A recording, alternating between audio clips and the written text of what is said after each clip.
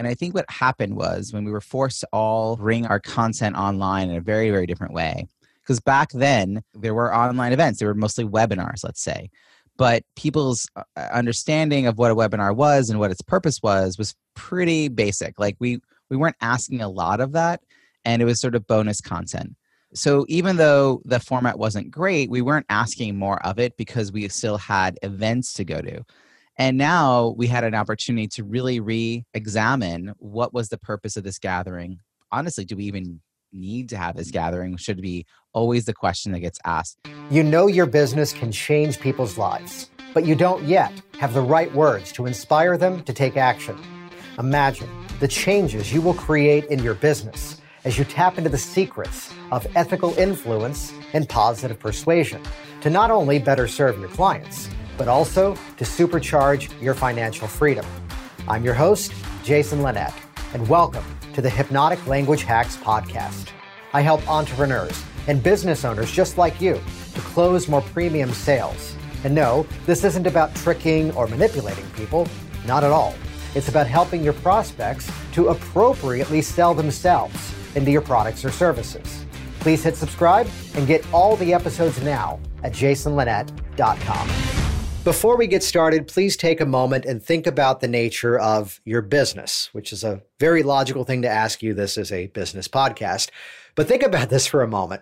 What if overnight, literally in the blink of an eye, everything changed? The nature of what was mostly driving your income suddenly became obsolete, and you couldn't do what you were doing before. Suddenly, the sources of income, the events you had booked, suddenly were stopped and canceled, and the world was suddenly a very different place. Some of you are ahead of me as to where I'm going here because this is not a hypothetical. Because earlier in the year 2020, there were rumblings of stories in the news about other countries and health risks in other territories. And then suddenly, at least for us here in the United States, here was that morning in March where the kids were sent home from school early. And here in Virginia, they have yet to go back. And so many aspects of people's businesses dramatically had to change. And this is where my internal dialogue throughout an entire global pandemic was that the people who keep to try to do the same thing and try to play the game of ignoring it, those are the ones that unfortunately met with the demise of their business and things began to fall apart. The people who, as my amazing guest on the program says here today, who show up for their audience, listens to what their needs are and realize we've got to pivot. We've got to provide a better service for them because there's a specific need that they have. And my task now is to help them solve it even faster. So in the midst of a global pandemic, here I was launching a brand new podcast. This is episode number 12 of Hypnotic Language Hacks, which all the references and show notes we're going to make here, head over to jasonlinett.com. 1 N, 2 T's. Don't put any extra letters at the end, Linett, jasonlinett.com. I've spelled that enough in my life. jasonlinett.com/12. That's where you can find all the references. Because I'll tell you, as I started to map out who I wanted to invite as guests on this new program, Robbie Samuels was at the top of my list. Here's the backstory. I was on Robbie's podcast, On the Schmooze with Robbie Samuels, talking about networking, talking about hypnotic communication, as I do. That episode was on his program, back to episode number 132. We'll link in the show notes. And I thought of him because I was impressed by our conversation, so I went off and read his book, Bagels versus Croissants. Forgive me if I'm butchering the title, but that's the idea of it. It's a whole metaphor. It's a metaphor about effective networking. And I didn't just read it because I wanted to be friendly and I was on his podcast. No, I read it because I went, the abilities we have to create dynamic relationships with other people, that's part of what I do. And if I can, as Robbie says, get 5% better each and every time I do something, that's going to be a benefit to me. That's going to be a benefit to others as well. So as I started to plan this project out, here's the stalker moment. Sorry. I started to make sure I was following him on Facebook, following him on LinkedIn, just to go, what's he going to do? Where's this going to go? And man, did he deliver. And actually in the private Facebook group that I run, it's actually a public community that's private on Facebook, the Business Influence and Persuasion Group, linked in the show notes. Please join us. We have fun there. I asked the group, I've got someone coming on who is an expert at online events. Do you want to Zoom better? What are your needs? One of the more popular questions is, where do I look? Robbie's going to tell you in today's episode. But more importantly, how do we facilitate interaction? How can we actually provide a better quality experience online? So how do we stop asking the question of what can't we do? And instead, Robbie delivers the content here in terms of what you can do even better and strategies I know you're going to put to use. So here's more on Robbie. Robbie Samuels is a keynote speaker, TEDx speaker, and relationship-based business strategy coach who's been recognized as a networking expert by Forbes and Incorporated, and as an industry expert in the field of digital event design by JDC Events. You're going to hear all about that in this conversation. As a virtual event design consultant, an executive Zoom producer. I love that because those are titles that didn't exist 5 years ago. But now that you heard virtual design event consultant and executive Zoom producer, many of you are now realizing, oh, I need that, because you do. As that executive Zoom producer, he assists organizations with bringing their in-person events strategically online. In fact, he runs a 4-week program. We're going to link to that in the show notes. 4-week program for presenters to become certified virtual event professionals. There is an absolute need for that. He hosts, and you ought to subscribe to the On the Schmooze podcast. And he also hosts a weekly #NoMoreBadZoom virtual happy hour. I had high hopes for having Robbie on the program. He over-delivered, so you are in for a treat. Here we go, episode number 12 with Robbie Samuels. Before we get started today, if you want to easily grab people's attention, naturally build authority, and organically have your prospects wanting more from you, even before you've made an offer, I've created a step-by-step program to help you to do just that. It's called Business Influence Systems. And this is your opportunity now to visit jasonlinett.com to get a free behind-the-scenes tour of the exact hypnotic persuasion strategies that you can ethically use to better start up or scale up your business. If you want a proven framework to boost your confidence, attract premium clients, and inspire more people to take action with you, get Business Influence Systems now at jasonlinett.com. All right, so we're here with Robbie Samuels, and I got to know Robbie last year when I was on his podcast, which I'm sure we'll talk about later on the Schmooze.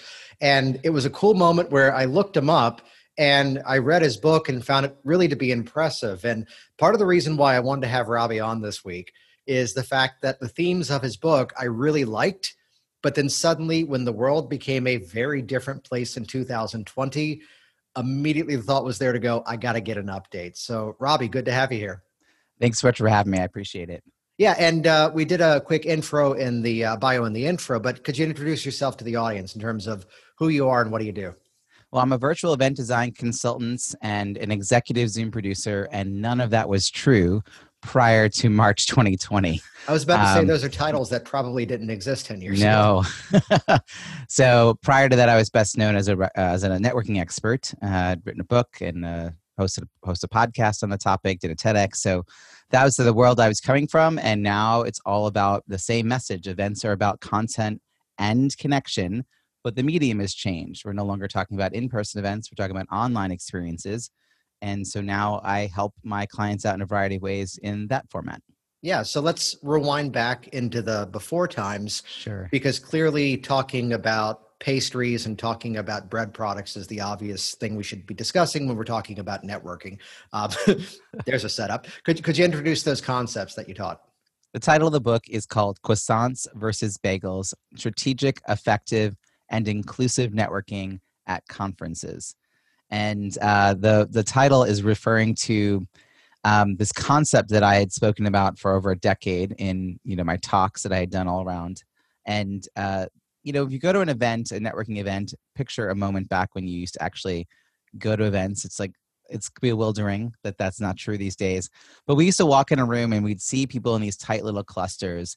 Those are the bagels, those shoulder-to-shoulder huddles that are impossible to break into. But if one person in that space shifts their body language and makes space for others to join, That's the croissant. So it was both a literal act that people can do, but it was also a metaphor for how we should be in these spaces. We should be open to new connections.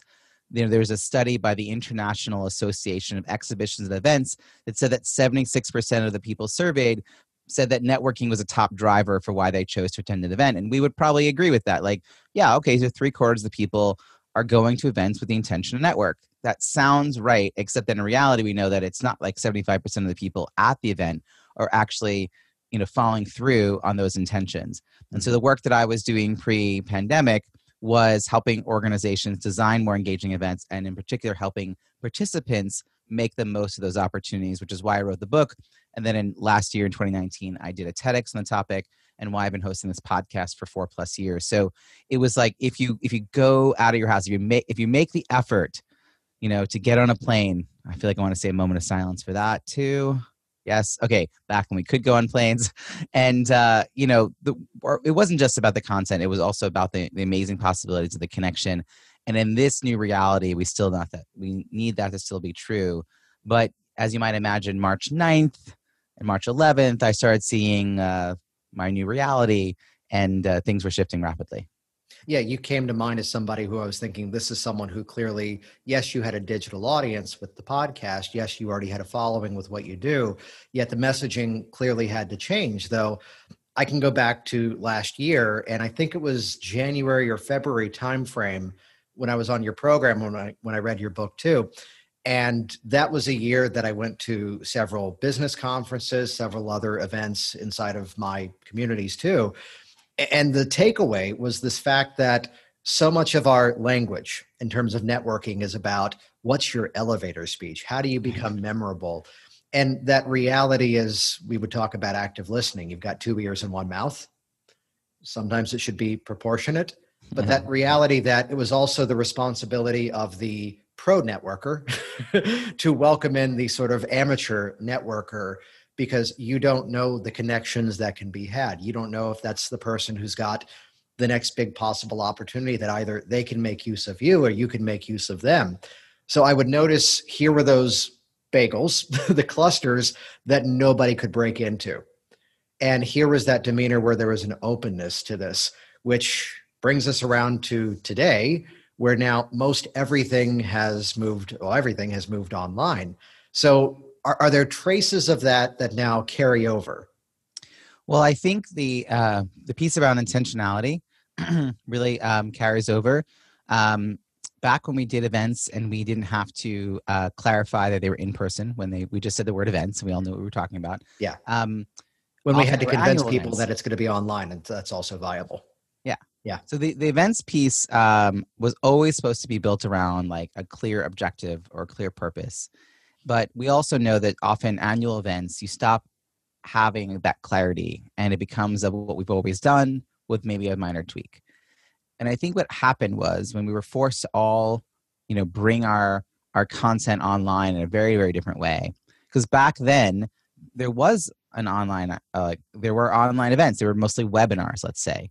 But people's understanding of what a webinar was and what its purpose was pretty basic. Like we weren't asking a lot of that, and it was sort of bonus content. And so even though the format wasn't great, we weren't asking more of it because we still had events to go to. And now we had an opportunity to really examine what was the purpose of this gathering. Honestly, do we even need to have this gathering? Should be always the question that gets asked. And then given the purpose, given the objectives, the primary, the secondary, the tertiary objectives for this, what digital tools and what even analog tools? So I know we're both on video and audio, so I'm holding up some cards that have hearts and thumbs up and smiley faces. And so there are analog ways that we can bring an event from like a webinar feeling to a truly online experience. And I think there was a missed opportunity for a lot of folks because they panicked and they brought their content online and they tried to replicate what they did in person. And replication doesn't really work in a lot of instances. And online shouldn't carry over the restrictions that were in place in person. So in person, we met for 3 days in a row in one location with 22 concurrent sessions. that was a constraint of in person. And when we move online, we should not be constrained to 3 days, 22 concurrent sessions. We should reimagine all of that. So I think there were people who were trying to just literally pick up what they did and just throw it on Zoom. And I'm like coming at it very differently. So my background is I organized events. So I spent 15 years organizing events in the nonprofit. 10 of those years, I ran 25 events a year for a nonprofit. I was raising $1 million a year for them. And in addition, I was running 24 events a year for a meetup group that I founded that ran for 11 years. And then there was a couple of conferences each year that I ran for fun, and my wedding, only one. And no golf outings. That's in my life contract, to no golf outings. So I had a really strong understanding of events and logistics. I understood events from participant experience because I had been thinking about that for a long time as a person teaching networking for them. And I liked tech enough to get into the weeds. And I liked teaching tech. I actually ran, my wife and I, before we even started dating, we're running a productivity tech tips seminar in person twice a year. We did that several years in a row. And, it was a mixture of Google tools and other sort of apps and stuff that people could use to kind of be more productive in their business and their life. So I like that kind of stuff. So in some ways, looking back, this seems like the perfect kind of confluence of identity, experience, and interest that landed me here in this moment. And it's rare because I both like the background behind the scenes stuff of pushing the buttons and understanding how the technology works. And I'm an MC and I'm a professional speaker. And I'm really fine with, with improv. And it's just a really rare combination that I found a home, and it's been an incredible, incredible year. It's been a lot of work, but it's been an incredible year. Well, I love that mindset of being the producer, the person, the wizard behind the curtain, as well as the actual wizard at the same time. And I want to go back to what you had mentioned, that in terms of goals, this is a program called Hypnotic Language Hacks, how very often it's the specificity of our words. When we change our messaging, we create better impact, we become more memorable. So you mentioned about the importance of defining the purpose of the event. Is there a story that comes to mind of an event where the purpose wasn't quite defined, and then what happened by then defining that? Well, I'll give you an example. It's sometimes it happens at a more granular level. I was working with someone who, at their in-person events, there was a moment in the script where from the stage, they would ask a series of questions that would get audience members to stand up. And then, he'd go to the next question, he'd get them to stand up. And so we were about to move this online, but that wouldn't work. I mean, you could try it, but people aren't ready to stand up. They're not necessarily dressed from the waist down the way that they want to be showing off. Hopefully, I am wearing for the pants. record right now, but go on. Yeah. Yeah. And also, would it lead to the same feeling and the same outcome that you're hoping for? Like, what was the purpose of that activity, of that exercise in person? It wasn't to make them stand, right? So we get lost sometimes with the implementation as it was, as opposed to how it could be. So it was to help people see that they weren't alone. So one of the questions was, who here took more than one plane to get here? And so people would stand up and they would find each other. Like, it was sort of a moment of like, oh, we are an international crowd. Like, we are a global community. Oh, look, I'm not the only one who took a long time to get here. And so that's like an example of a great question that elicits oh, I'm not the only one. I look around. So it's not that you want people to stand up and look at their screen and look at everyone else's navel. That's not the same feeling. Now, that same organization sent out a welcome box. And the welcome box was actually an envelope that had pre-wrapped things inside that said, don't open until. It was very, very cleverly done. But the envelope itself was blue. So what we did was people would pick up their little blue envelope and they were told to pick it up and then peek over it. And so when they asked the question, they all picked up their little blue envelope and peeked over it, and they could see all the other blue envelopes that went up on the screen. Nice. So that's an example of, not replicating exactly what happened, but remembering what was the purpose of that exercise. And then now, given this is why I always say digital and analog tools, what can we do to replicate that feeling, but doing it by reimagining the actual steps to doing it? And so I think that's to me is an example of not rushing forward with the exact same script, but kind of going through piece by piece. Another example is that built in to Zoom is like a yes/no option. Mm-hmm. And I've had people submit questions to me for a poll, because I'm always encouraging speakers, like, go ahead, use a poll. And they submit a question, and I'm like, the only way to answer this question is yes or no. They're like, that's the poll. I'm like, so that's not a poll. A poll will have 3 or more options, maybe 2, but they're not yes, no. And there's a yes, no option that I've enabled. It's the non-verbal feedback. It's the bottom of the participant thing. And so I walk them through that, and they're like, oh, I can think of 3 other ways to use that now. And I'm like, right. So instead of just saying to people in chat, write yes, which is like a common webinar tactic. Yeah. What if instead people could go and they mark yes, and you can say, wow, looks like 2/3 of the audience, like by glance, I can see 2/3 you feel XYZ. And then it's not a poll, but it is still, it's a point of engagement. So that's the goal. I mean, honestly, when it comes down to it, the goal is engagement. 45 minutes of death by PowerPoint followed by ineffectual Q&A and no one moderating chat was probably never a good format. And now when we're craving connection, we really got to steer away from that and aim for opportunities for people to talk to the speaker and talk to each other. And I still talk to some companies who they want to hear my advice, but then they're like, well, we're planning on just doing this webinar using a webinar platform, and no one can speak, and we're actually going to turn off chat and have submitted questions in advance. I'm like, why not just play a recording? Yeah. Like, why are people having to show up at that time? Like, honestly, you could pre-record that entire thing and have it on-demand content. But if they're going to show up at one moment, then it's a missed opportunity. See, that's a legacy organization not really able to be nimble enough to think about how to do it today.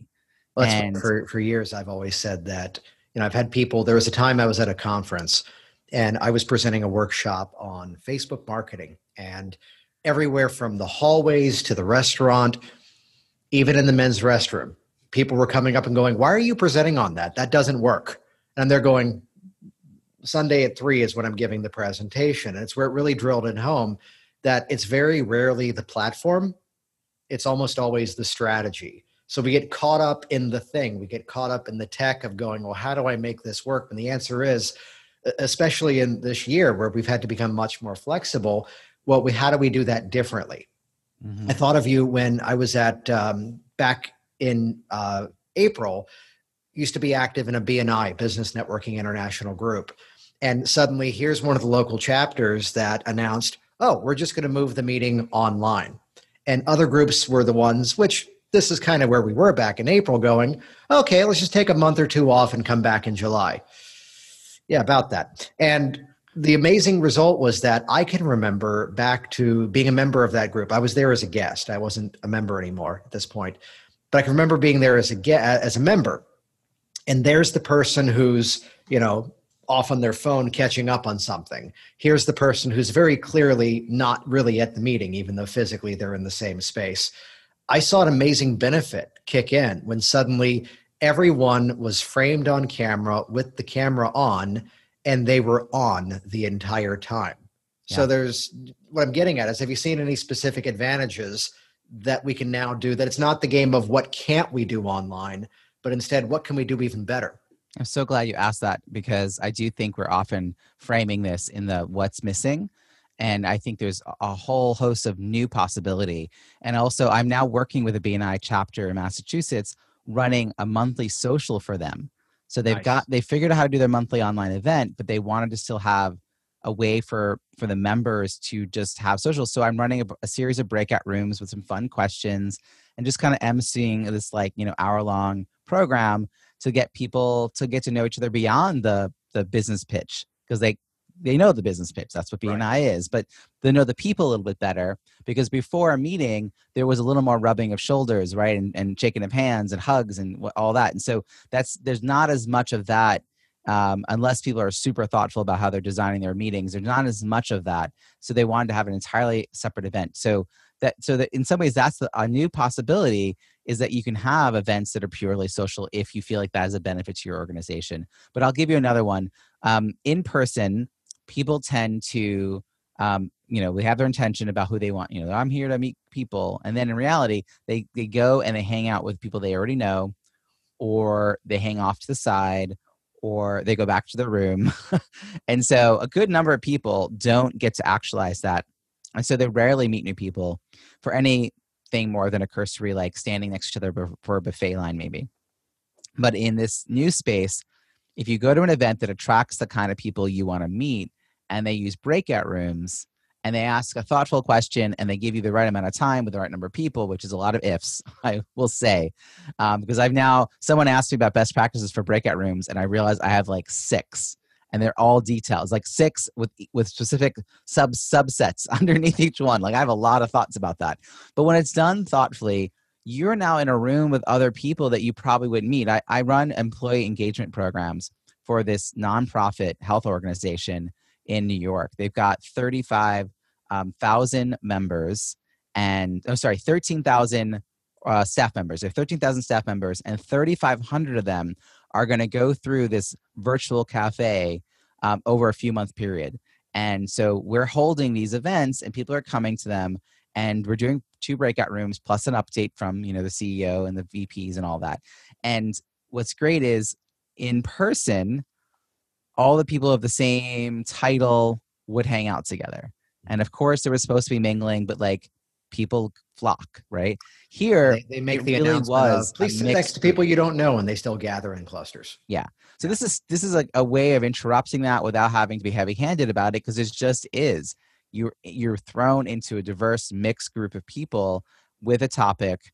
And the question that we start each one with, and I've used this a lot for my other clients as well, is share a story about your name. It could be about your first name, your last name, your nickname. Does it have a meaning? Were you named after someone? And then I share my own story to get people to think about theirs, right? Because like stories beget stories. So when I tell my story, then you think of your own answer. And then I give them a little as we go into breakout rooms, you're going to have this many minutes. The person who goes first has their birthday closest to today going forward. Oh, thank you. If your birthday was yesterday, your gift is that you don't get to go first. So otherwise, it's today, 5 minutes later and they're going, do you want to go first or should I? So that's what I mean by best practices. How do you have the right frame of a question, the right number of people, the right number of minutes, who goes first, the timekeeping aspect of it, and then have them come back and debrief by having people nominate. And this is something else you wouldn't do in person. Hey, nominate someone who had a really good story in your group, and let's see if we can get them to unmute and share. And so having a debrief where 3 or 4 people share, it always adds such levity to the conversation. It's always a funny story. People going, but now that you know that about me, you can't use that name, okay? That's like, I always called this as a kid, but you're not allowed to say that. But a lot of levity, and it's often people who are senior who often get to say, but also people get nominated who no one's heard of, heard from. So it adds some diversity in that respect. It's just, I don't know. So these are sort of creative things. I guess another example is that in person, it would be a time suck to have people get into groups of 3, discuss, debrief, and then get into a second group of 3.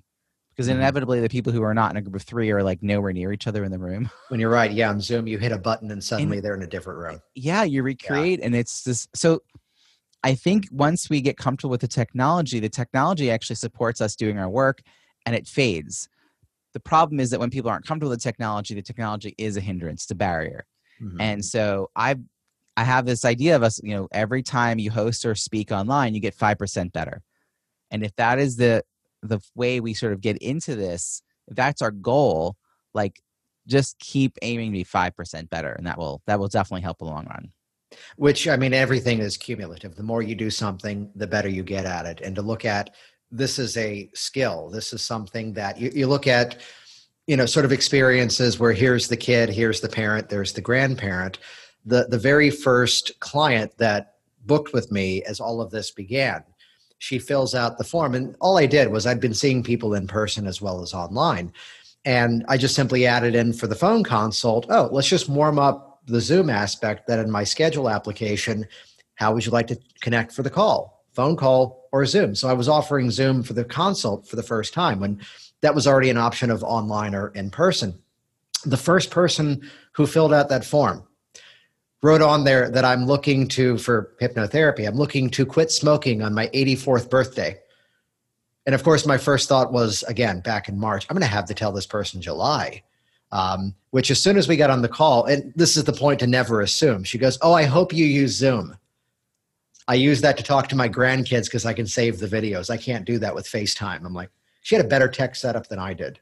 So, I've heard you mention the theme of the difference between, and I love this type of thing. I talk about strategy versus platform, talking about the difference between show and tell. Can you elaborate on the difference between being cinematic and theatrical? This concept came from an article in Fast Company by the global events manager for Microsoft. And he talked about how in-person events are, big and theatrical. And you can kind of imagine someone striding across the stage and striding back across the stage and all those things. And that won't work in this format. But instead, what we're doing is cinematic. And I've heard a lot of professional speakers that are friends of mine repeat that, we're competing with television right now. Like that's, if you're getting to that level of production value, it's about television. So the other piece of this that I got interviewed by a neuroscientist for a book that she was writing. And we started talking about how every 7 minutes we need a state change in order to keep focused. And so when we're designing our online conversations, even right now, we've been talking for quite a while. So it's subtle, but I am trying to make sure my hand goes above the fold, right? Yeah. I'm not moving a lot because I have a microphone. So it's just change of pitch. So when I'm doing an event, though, I'll design in, a poll or a chat, answering a chat question, or I call people's names a lot. Even, by the way, I've done that when I'm doing a webinar and I can't see people, but I have their list of participants in the audience. And I'll be like, oh, looks like Bob's called in and Mary's here and Jane's here. And it's funny how it's people listening in are like, oh, wait, are they going to say my name? So I've just gotten, if people give me a slight chuckle or maybe they just smile a little bit, one of my bad dad jokes, I'll say, oh, Mary totally gets it. And then Mary smiles bigger. And in 4 minutes, Mary's going to guffaw at my next joke. And now I've got so much more energy in the room, which, by the way, feeds me. So I just did a plea in I've been sending out 3 times a week a video message, a short video message about Zoom. And I wrote one asking participants to turn on their camera because if you all turn off your camera, then I have no one to engage with. And you want me to be an engaged speaker. So how can I be an engaged speaker if I have no one to engage with? So I think we all have a part to play in co-producing the experience. But yeah, I think designing, so now the strategy is to really design those 7 minute or so sort of state shifts, really. Music can play a role in that. I use music also as social etiquette to kind of teach people some social cues. Polls, the improv piece is so big for me in how I sort of I have a structure, but I also I'm okay with the fact that life is life. This is live. This is live TV, folks. You just don't know what's going to happen, particularly if you bring in pets or animals. But pets or animals, pets or children. I'm with you. That makes more sense. Case in point. Sometimes my children are not animals. Wow. Yeah. Okay. What I love about that is that made me flash to something that I had a revelation of earlier this year, that I had a new designer create some new logos for me, and they took Jason Linett, and they created it like a maze, and it's all one line. And as soon as I saw it, I thought of, I was at the Traffic and Conversion Summit in 2014 in San Diego, and I forget the speaker, but I remember the moment. She walked out and there was the name just giant behind her. And that was the image in my head when I saw this maze logo that we now use, which then you're the little box in the corner when you're sharing your screen. So exactly what you just said. I like your version of it. When I tell that story, I talk about Willie Nelson, like you do. When my mother's been a lifelong fan of his. We're at his concert, and I was there for her, but the man puts on a show, 3 hours. The band takes 2 breaks. He never left the stage. And suddenly on the road again, they're all on their feet. Everybody's in it. But then suddenly it turns into a comedy act because he does To All the Girls I Loved Before, but then he's doing Julio Iglesias' voice. and everyone's laughing. Then everyone turns into children because he follows up with Rainbow Connection from the Muppet movie. And this is always that lesson in my head about how he painted with texture, how it wasn't every song sounded the exactly same. Because I won't say what the band was, but their name rhymes with The Offspring. And later that month, I was at one of their concerts, and I liked some of the music, but every song sounded the same, to the point I went to the bathroom at one point and came back, and I'm thinking, this is a really long song. So it's that ability to, no offense to them, it's that ability to paint with texture and to think about that, again, when we're now talking to a tiny lens across the room and we're broadcasting around the world. So what are some of those other ingredients? What are some of the other skills that we can use? Let's say we've talked about the engagement of everyone who's there, but when we're as the speaker, what is it that we can begin to do differently in addition to changing up that delivery, changing up that mode? I want to tell you one particular thing, and then I have a little story to share. The one particular thing is to look at the camera. And, this is a video as well as an audio show. Yeah. And if I were looking down at you or me the whole time, this would be a lot less engaging. Like, me looking down does not work. And I've seen people take selfie videos that they post on social where they're super excited to share some news, and the whole time they're looking at their own face and they're not looking at the camera. And there's just a huge disconnect. So that's like a really big piece. But that's an example of just like being really understanding and being clear of the techniques. A lot of people there, I think I hinted at this before in my private, or it's a public group, the Business Influence and Persuasion group on Facebook. I did a poll with them hinting that you were going to be on this program. Yes. And the most common question was, where do I look? I did a webinar with a friend of mine to help him promote a training years ago. And I wish I saved the chat log, because we're two-headed, like you and I are on the replay of this on YouTube, and the audio goes everywhere as a podcast. I wish I'd saved the chat log, because he's an amazing presenter. He's been on stages all around the world, and I am trying him on Facebook. I'm trying his phone. I am emailing him. He's just speaking, and the whole time I'm going, please look at the camera. You look insane. Please look at the camera.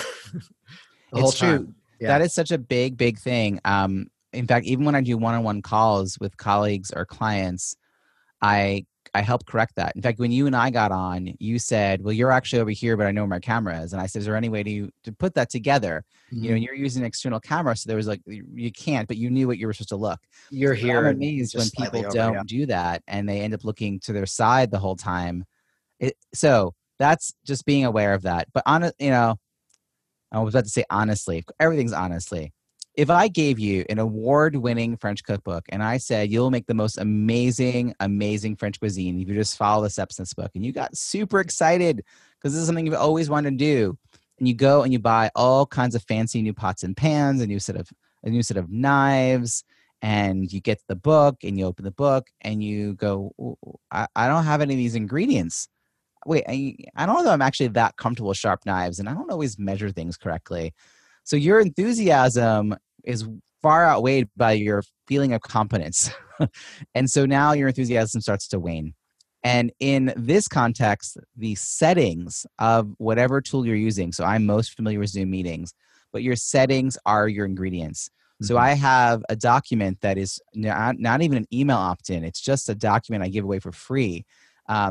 Meaning don't have to give me anything in return. It's at robbiesamuels.com/Zoom settings, because I want you to know all the settings you need to enable or disable. Because if you don't have that set up, you can't do breakout rooms. In fact, I didn't know until March 20th that I had breakout rooms. Well, sometime that week I figured it out. March 20th is the first time I remember doing them. So I've been using Zoom for 4 years, but I'd never known that I had access to this really great tool. And a lot of us discovered in the early months that was true. And there might still be people today who didn't enable that, don't know they have a whiteboard, never set up a poll, don't know how to make a co-host because they don't have an enabled co-host, haven't enabled nonverbal feedback, so they don't have the yes/no feature, et cetera, et cetera. And so that's the first thing you've got to do. You got to get the ingredients. And then online facilitation is a technique. Mm-hmm. In person, there are certain things that are sort of assumed. So for instance, if we were doing introductions at an in-person setting and we had 20 people in the room, we were going to go around and say hello to each other. it would be pretty obvious who the next person to go would be. Would either be all in lines, like in rows, or would be in a circle. And it would just, no question. Here, I have to tell you who goes next. And what most people do, facilitators will say, or like the person organizing the meeting, all right, I'm going to go in the order that I see on my screen. Bob has no idea he's in the top left corner of your screen. And who's next to him? They have no idea either. Different on everyone's screen. Every person is caught off guard, and every person has to like find their mute button, and every person can't remember like what were the prompts because they weren't paying attention. And so I have a whole method of teaching, which I call on deck. So you would, even if you did that order, you'd be like Bob and then Mary and then Joe. But even better is to use the order that's in the participant window, because if everyone's muted, they go alphabetical. Oh, nice. Or you can have a piece of paper that has people's names. But as long as you say who's on deck each time, they'll tune in, they'll hear their name. And so that's an example of getting really comfortable about a slightly different format. And then the measuring piece is understanding how to use the poll and how to use the yes/no feature and how to use how to debrief a breakout room using chat and raised hands. The raised hand feature in the bottom participant window. If you have all those things, if you have the ingredients and you got the right pots and pans and you got the sharp knives, you're going to make some really good food if you follow the directions. And at some point, you won't need the book anymore. You'll have personalized the recipe. And that's when it becomes a family recipe that you get to kind of like just pull out and start doing and teaching and sharing with others. That's when the technology, the medium fades and it goes back to being all about your message. So I've gotten to that point because I've, again, 5% better every single time. And that's where we all need to get, because the mistakes that we made, there were many, in March and April and June, that time frame, we can't keep doing. I went to something in March and April, 2 different times, where breakout rooms were not enabled. And that was one of the things we were supposed to do. And one of them was a training for how to use Zoom, but they were using another organization's Zoom link, and they hadn't sent this checklist. And that's when I came up with the checklist, because in person, you and I would have an AV list, right? There'd be like, here's what I need you to do for all my AV requirements. And you would double check that it was done. I mean, we were not like brown M&Ms people like Van Halen, but we've got our standards. There was actually a story behind that in terms of making sure the rest of the set list was set. Exactly. Still, that's what I mean by like insane. But that's what I mean by like, we're not maybe at that level of detail. Yeah. But we had like this, here's our needs. And I think that as professional speakers, we need to get to that standard again, because, if you were to walk into a Marriott and tell an audience, I was going to have slides, but I forgot to ask for a projector in time. Nope. Like no one would think you were professional, but why would we be okay to be like, I was going to do breakout rooms, but I forgot to ask to get them enabled. Like, no, that was fine in March. That happens. Let's learn from it. In fact, one of the people who made that mistake actually said as we were leaving, what I learned from last time is you got to wait 10 seconds before coming back in. And all I heard was, you didn't learn from last time because it happened again. So I love that for 2 reasons. One, that you kept with the kitchen metaphors. So good job on that. But then second of all, the fact that having that as a checklist, which we always make the show notes easy. This is episode number 12, jasonlinett.com/12. We'll link to anything you reference here over there too. It's like, think of it as like an AV writer, but for online. No, but I love that, because especially it's not something you do once, because the really good thing about Zoom is they're constantly improving the platform. The really bad thing about Zoom is they're constantly improving the platform. And I was doing an event a few weeks ago, and suddenly, because the software had updated, suddenly my old settings didn't transfer. And luckily it was an event where I just hopped in and I transferred the reins to someone else. Oh, cool. You're going to be the host for 10 seconds. And this is a hack in case you need it. I left the event, changed the settings, came back because it was mine, reclaimed the host title, and then suddenly we had it. So it's interesting, because sometimes that will work. And for some things like breakout rooms, you actually have to close the meeting and restart the meeting. Yeah.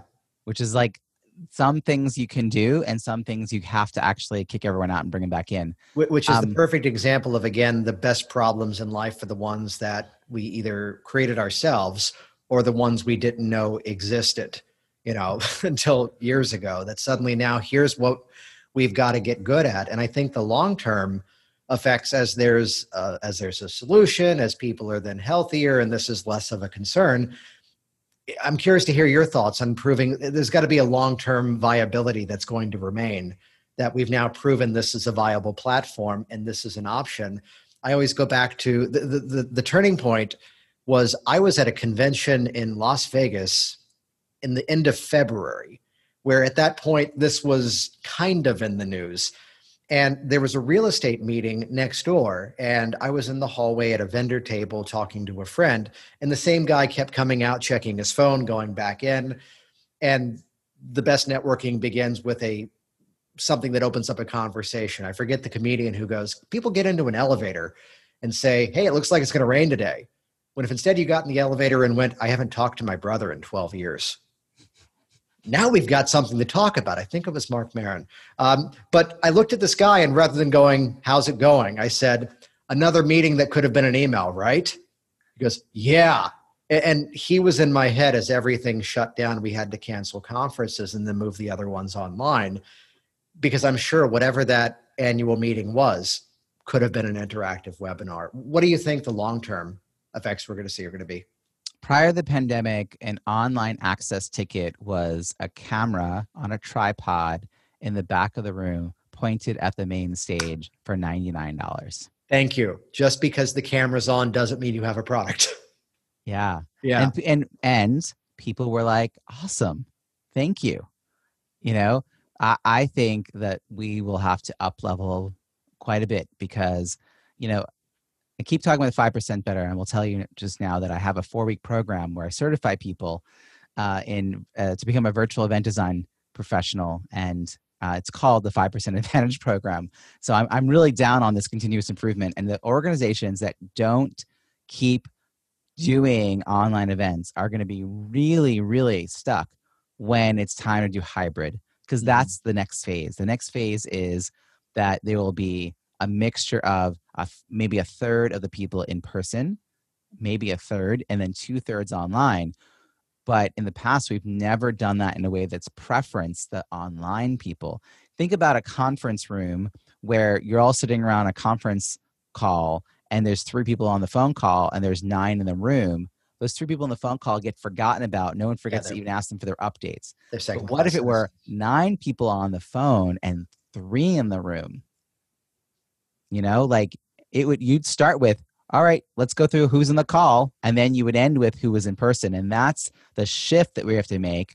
And there needs to be 2 MCs or 2 people sort of moderating. And I did do my first hybrid event. It was a small event. It was for a youth organization that was having a discussion, and they had 10 people in the room and 30 online. And so I managed the 30 online. There was a facilitator in the room.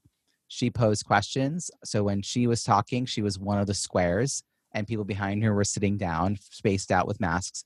And then we did our breakout rooms, and they got into 2 small groups to have their discussion. And then we came back, and I said, when I looked at her script, I said, the online group will always go first to give feedback.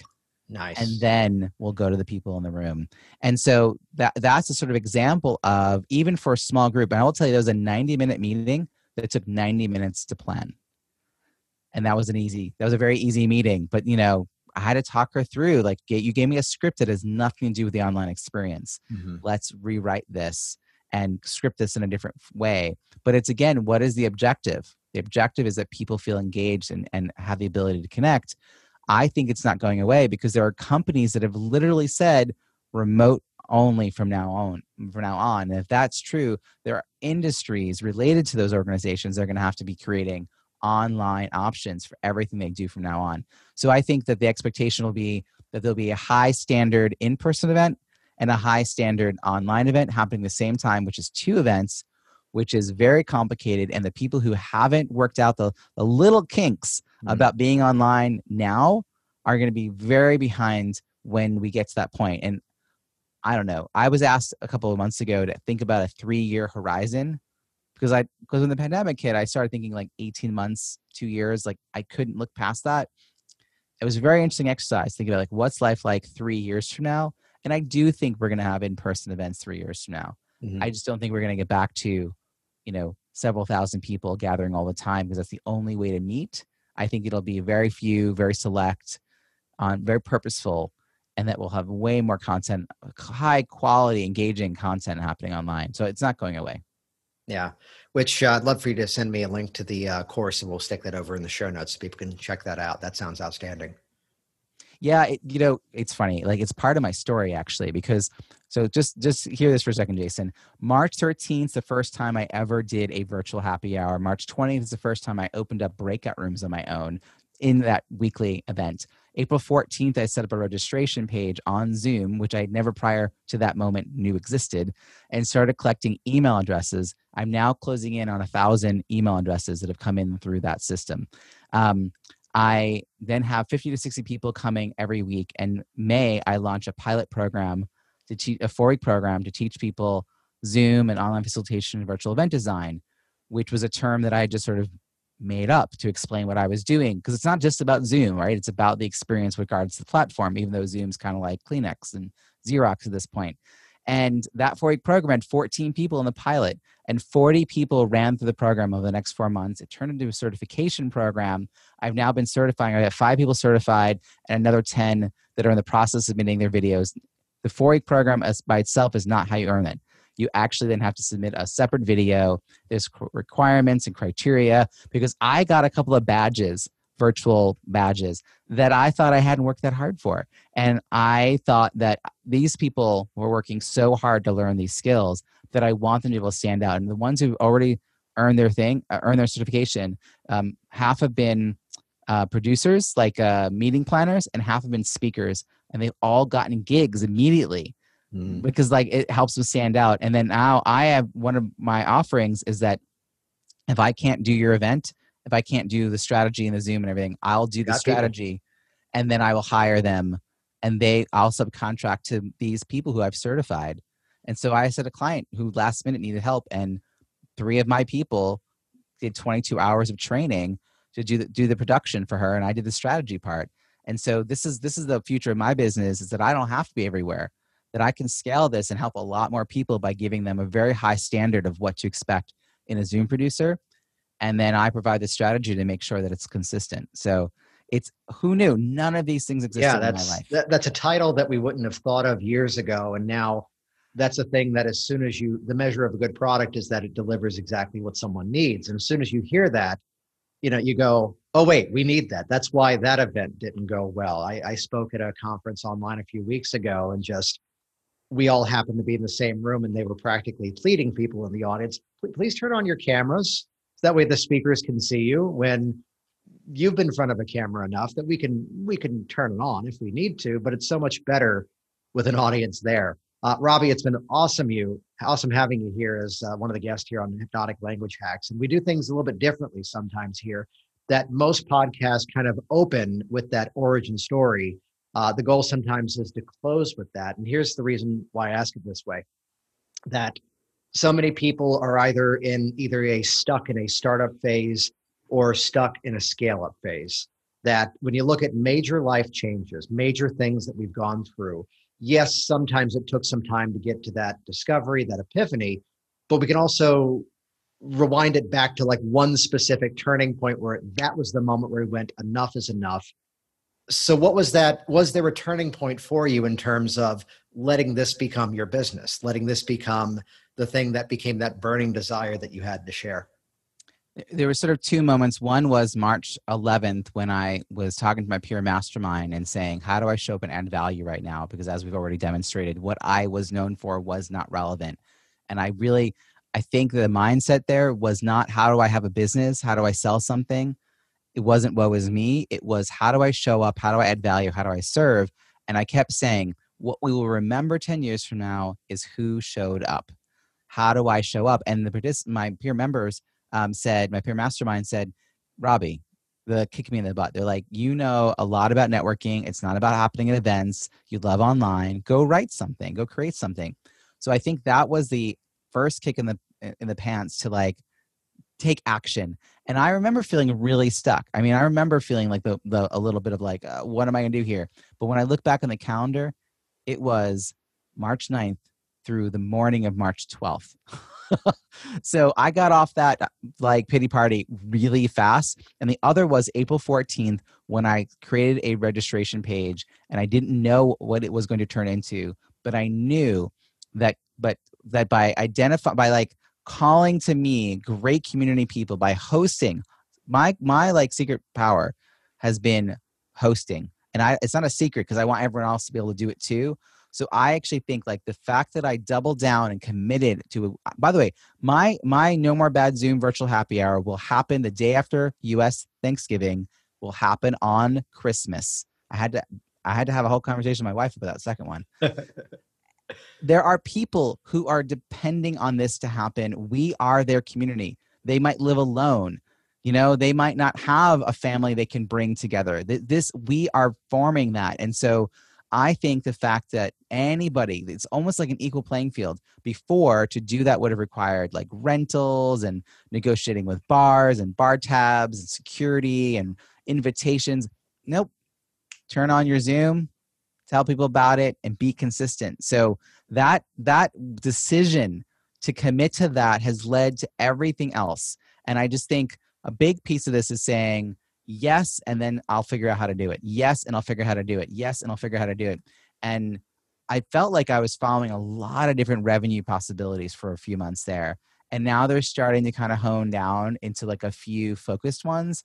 But I hired a person who's helped me create better systems and processes. I invested quite heavily in that for 3 months. Mm-hmm. I'm getting a whole new website done as part of another package that I'm doing. So I'm investing right now in my business because I need to be ready for what 2021 will become. And back in March, if you had told me back in March that this would be my reality now at the end of the year, like, I don't know. I would have been like, I hope that's true.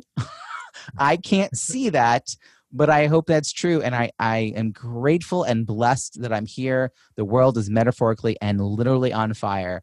And I'm able to provide for my family and create something that other people can benefit from, which is the best feeling in the world, honestly, Jason. And so I actually, my parting words would be everybody should host something on a regular basis, and that will help them get better in the hosting, better at the speaking, and they'll create something for other people, which has been a great way to identify new prospects. You have been listening to the Hypnotic Language Hacks podcast with Jason Linett. Please stop everything and start exploring jasonlinett.com for even more business influence and persuasion resources. Make it a priority right now to subscribe to this program and listen to every episode, because the next one may reveal that one hypnotic influence secret to massively scale your success. Change your words, change your business, change your life. Get even more at jasonlinett.com.